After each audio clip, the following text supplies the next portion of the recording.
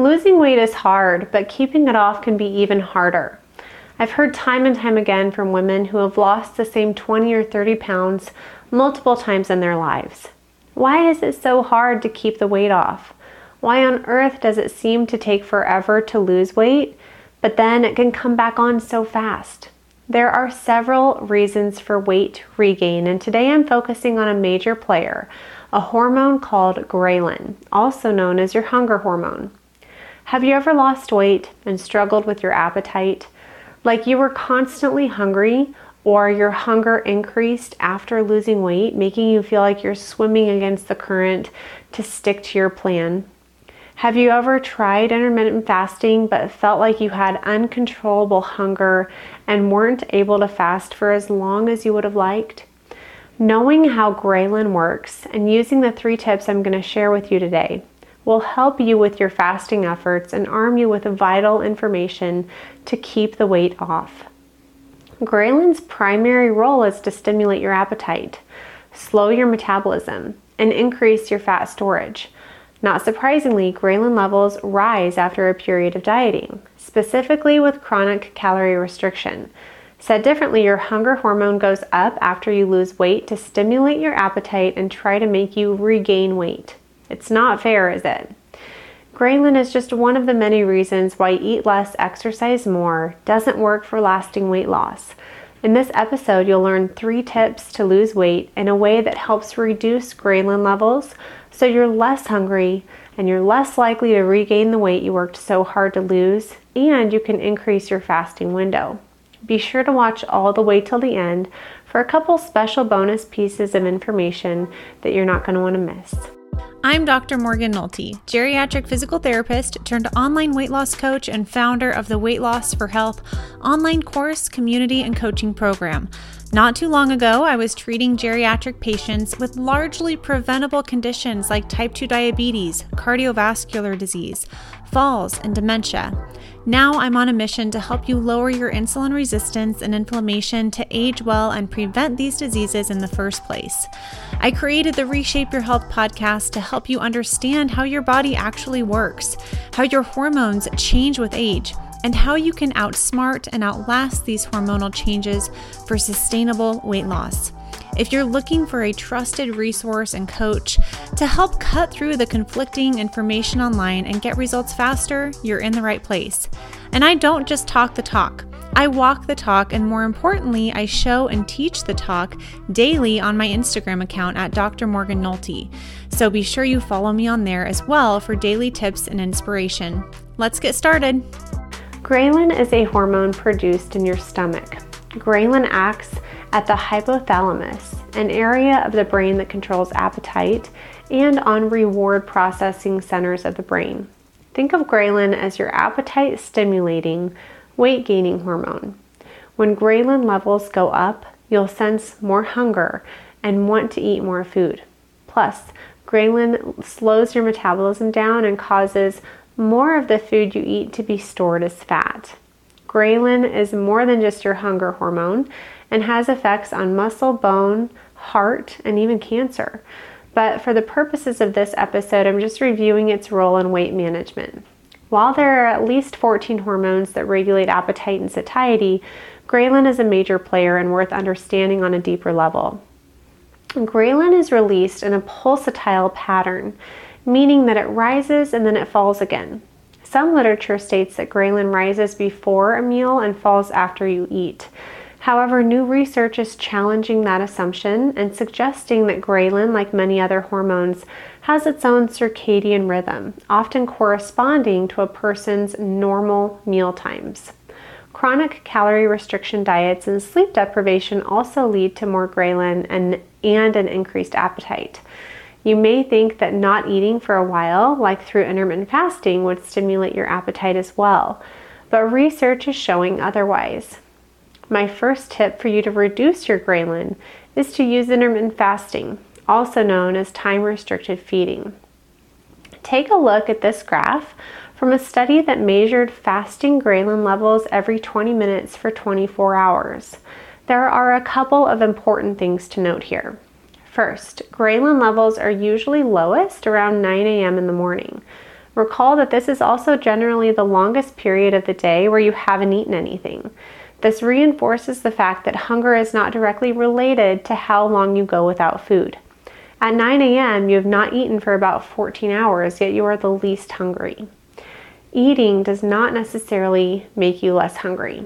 When I'm intermittently fasting, I'll notice very little hunger for the first 16 to 18 hours of fasting, but once I start eating for the day, I'm hungrier for the rest of the day. Often I'll tell women to skip breakfast to extend their fast. And they'll say, wait a minute, I thought breakfast was the most important meal of the day to boost my metabolism. And I won't get into specifics here, but I tell them that pretty much it's just basically good marketing from food companies telling you to eat breakfast. Very often they're relieved and tell me they were never really hungry for breakfast in the first place, but felt like they should eat because that's what everyone else does and that's what other weight loss programs taught them to do. Now you see from the research, hunger is indeed lowest in the morning after the initial peak before our normal breakfast time, which is possibly why breakfast is the easiest meal of the day to skip if you want to start intermittent fasting. If you can just ignore the hunger first thing in the morning, chances are you'll make it easily to lunch before you notice the hunger again. Next, notice how there are 3 distinct peaks that correspond to our normal meal times. This indicates that there is a learned pattern to ghrelin's release. If you're used to eating at 8, noon, and 6, you'll likely get hungry about those times. And this can help you mentally prepare for hunger around your normal meal times when you're intermittently fasting, and expect that hunger to pass relatively quickly. Another study showed that over 3 days of fasting, ghrelin gradually decreased. This means that patients were far less hungry despite not having eaten for the last 3 days. This study also shows a clear circadian rhythm to ghrelin and highlights the fact that hunger comes in waves. Notice in this graph, men are the white bar and women are the black bar. Research has shown that women have a higher amount of ghrelin, which may be why we tend to feel stronger food cravings compared to men. Rarely do I hear my husband say, I just need some chocolate right now. Both men and women had a significant decline in ghrelin, but the women showed a greater overall decline than men after this 3-day fast. I often hear from women that they thought fasting would be so hard, but in fact it's easier than they anticipated, especially if they follow my recommendation of priming with protein the day before a fast, and if they stay distracted and well hydrated. I've been doing a 24-hour fast once a week for the last couple of months and hope to make this a regular part of my lifestyle. I was most surprised that my hunger didn't compound. I thought each hunger wave would get bigger and bigger throughout the day until I just couldn't take it anymore and succumb to the food. And these graphs reflect what I felt and what many of my clients feel. The ghrelin and hunger level gradually decreased over the day. A few other notes about the hormonal changes of fasting. Notice that cortisol does go up during fasting, and that's because fasting is a hormonal stressor on your body. It's a good one, but it's still a stress. So I never do my 24-hour fast unless I'm well rested. It's going to be harder due to increased ghrelin and cortisol levels. If you're not sleeping well, don't beat yourself up if fasting seems hard for you. There are plenty of strategies to make it easier, but first and foremost, focus on improving your sleep. Insulin also goes down, which is great because it allows your body to tap into stored energy for fuel and helps reduce or reverse insulin resistance. One study showed that people who fasted for 24 hours once a month are about half as likely to be insulin resistant and develop diabetes as those who don't. Growth hormone goes up during fasting to help preserve your muscle when you're fasted.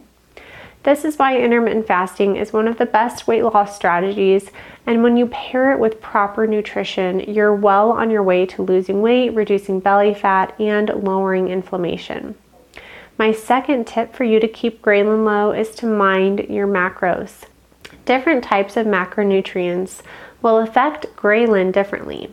The food you put into your mouth impacts your hunger and your satiety after that meal. There are 3 types of macronutrients. Carbohydrates, of those we have starch, fiber, and sugar, proteins, and fats.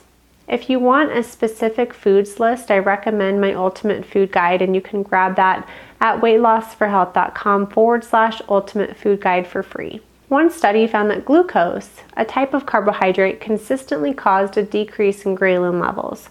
Protein had no effect on ghrelin, and fat caused a significant decrease in ghrelin levels, but only in women. Now wait just a second, because this is not a green light to go and eat a bunch of carbohydrates and expect to have less hunger. Cholecystokinin, CCK, and peptide YY are two hormones involved in short-term regulation of food intake and are also impacted by the type of food you eat. CCK and peptide YY are triggered by protein and dietary fat, but not starches and sugars. I like to say that this is why we always have room for dessert even after a big meal, because the simple carbohydrates in the cakes and the cookies don't trigger our satiety hormones.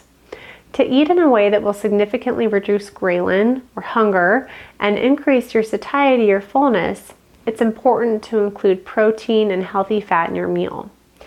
If you just have a meal or snack that's primarily carbohydrates like cereal, oatmeal, or a granola bar, sometimes even just fruit, depending on the type, you're not going to be triggering your satiety hormones, and further, you're going to cause a blood sugar spike, which inevitably leads to a drop, and that drop in blood glucose will make you want to eat again.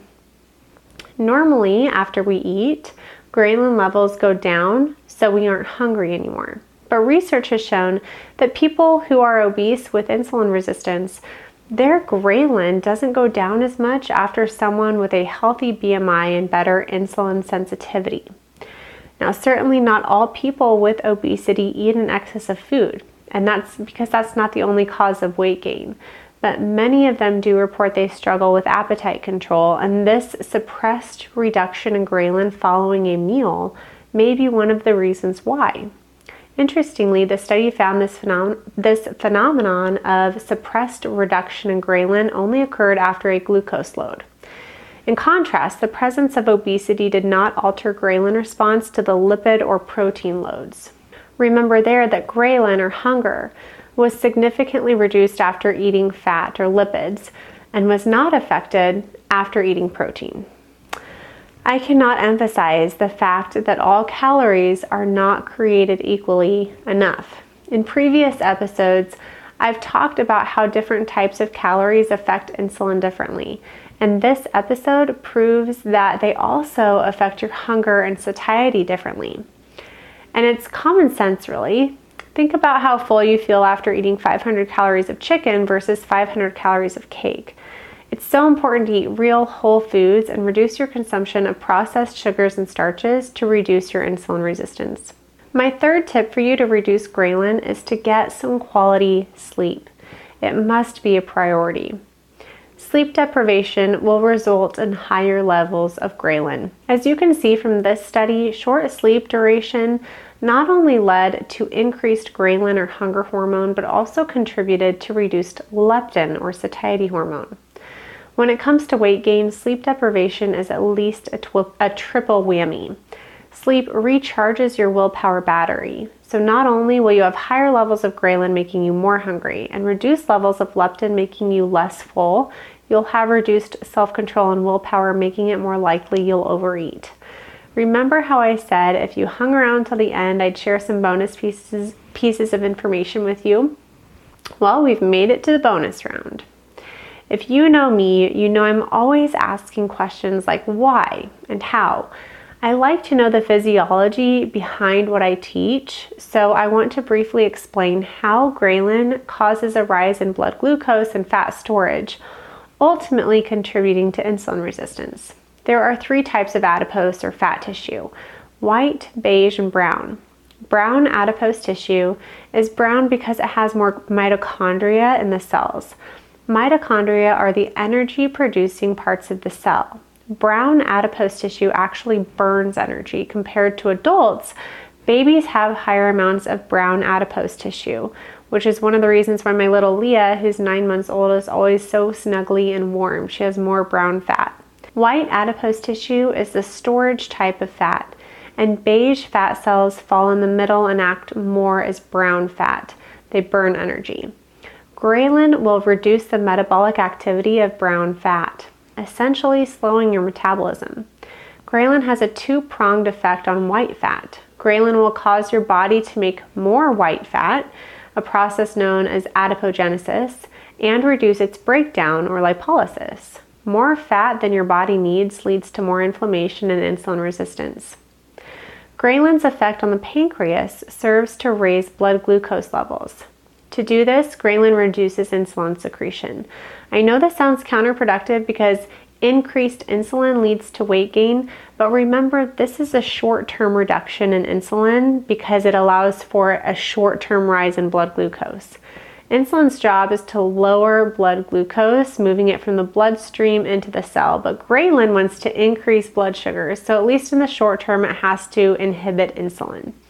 At the same time, ghrelin will cause an increase in glucagon from the pancreas.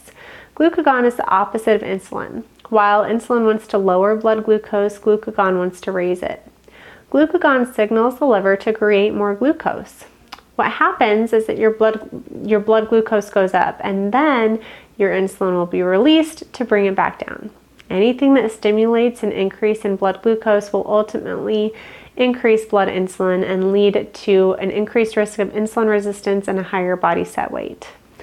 So that's the physiology behind it. I covered a lot in this episode and wanted to be sure that you were clear with what the takeaways were, so I want to recap the main points. First, ghrelin is also known as your hunger hormone. It increases after a typical chronic calorie restricted diet or when sleep deprived and makes you want to regain the weight. Ghrelin is pulsatile in nature and seems to be released in conjunction with your normal meal times. Intermittent fasting helps lower ghrelin levels. Knowing that your hunger will increase around your normal meal times will help you be proactive and ensure that you're staying hydrated and distracted around those meal times so that you can ride that hunger wave until it passes and fast for longer. Remember that intermittent fasting isn't about eating less, it's about eating less often, and food absolutely still matters. Eating a diet that's higher in healthy fat significantly helps lower ghrelin. Including plenty of protein in your diet will also help stimulate other satiety hormones, including CCK and peptide YY.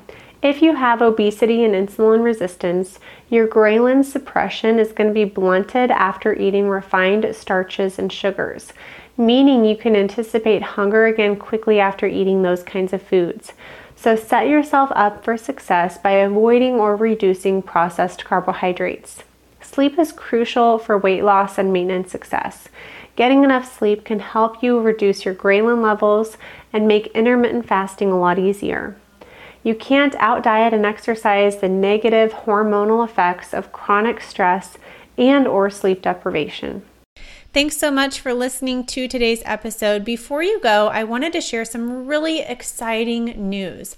I have been mulling over my next project for a few months now, and I've really been wanting to make something that's really easy to digest, bite-sized. What's the most impactful thing that I could teach to help you start losing weight? And to my core, I believe that learning about macronutrients and learning how to calculate and track your macronutrients is the single most effective way to lose your first 15 pounds. And I know a lot of people listening to this podcast have never worked with me. They haven't done my program. They're kind of from the outside in. They're learning bits and pieces of it at a time. And I want to design a challenge. I'm designing a 5-day challenge to help you learn how to calculate and track your macronutrients. And again, this is the single most important skill that you really need to master to lose your first 15 pounds and keep them off. So stay tuned. It's going to be available in about a month. I just wanted to put it on your radar. Each week you can tune in and learn a little bit more about when it's going to go live and how you can join. I'll talk to you at the same time, same place next week. Bye for now.